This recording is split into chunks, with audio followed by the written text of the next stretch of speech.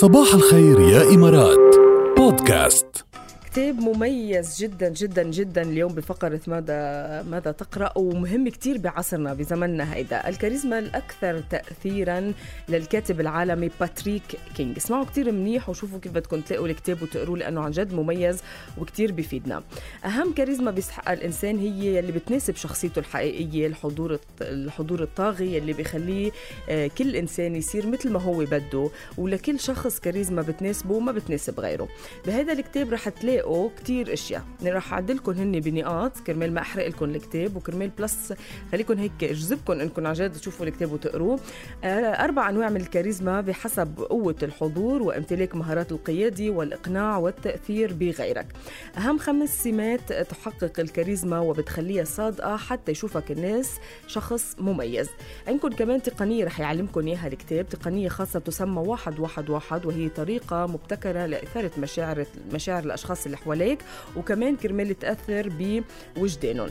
كمان رح يجاوبك على سؤال: هل تفتقر لمهارات التفاعل مع الغير؟ هل تشعر أحيانا أنك غير مرئي؟ في كتير أجوبة رح يجاوبكم عليها هذا الكتاب، ورح يعطيكم أمثلة حقيقية من واقع الحياة لتتعلم فن التواصل مع الغير وكيف تأثر كمان بغيرك.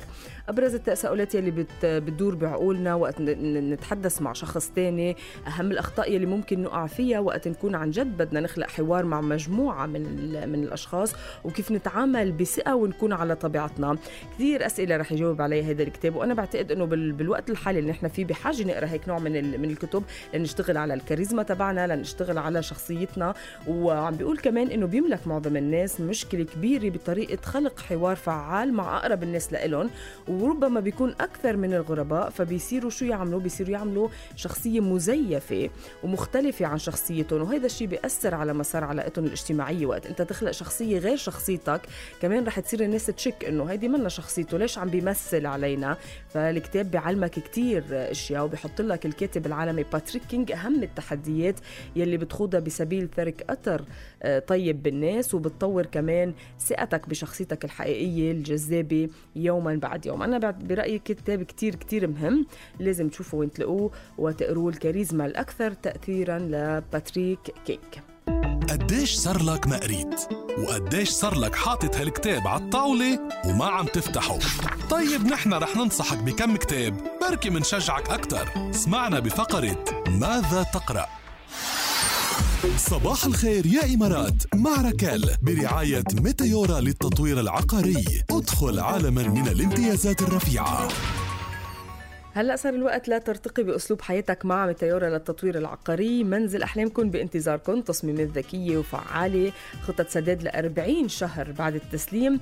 فيكن كمان تستمتعوا بشقق فسيحة بتتميز بالفخامة. عندكم مجموعة كتير كبيرة من وسائل الراحة، من حوض السباحة لمنطقة لعب للأطفال. في عندكم كمان سينما بالهواء الطلق. خبرتهم بتزيد عن 20 سنة بالإمارات، بتقدروا توثقوا بهالخبرة. والموقع المتميز بقرية جميرة الدائرية بجوار فندق ماريوت كرمول كمان موجود. فيكم تحجزوا بالاتصال على 800-789، وفيكم تتصلوا أو فيكم تزوروا الموقع metayoradevelopers.com. كتار الرسائل اللي عم توصل على 7008. بدي شوف شو الطلب يا أحمد، رح جرب اتصل فيك بلكي لبي لك الطلب. كمان بدي أقول صباح الخير لأيمن، إن شاء الله صباحك بيكون حلو، طريقك على أبو ظبي موفق وتوصل بألف خير وسلام.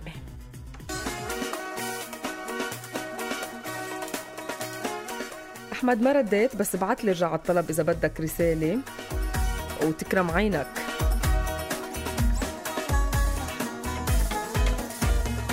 يتعلموا من رقادي يتعلموا. صباح الخير يا إمارات بودكاست.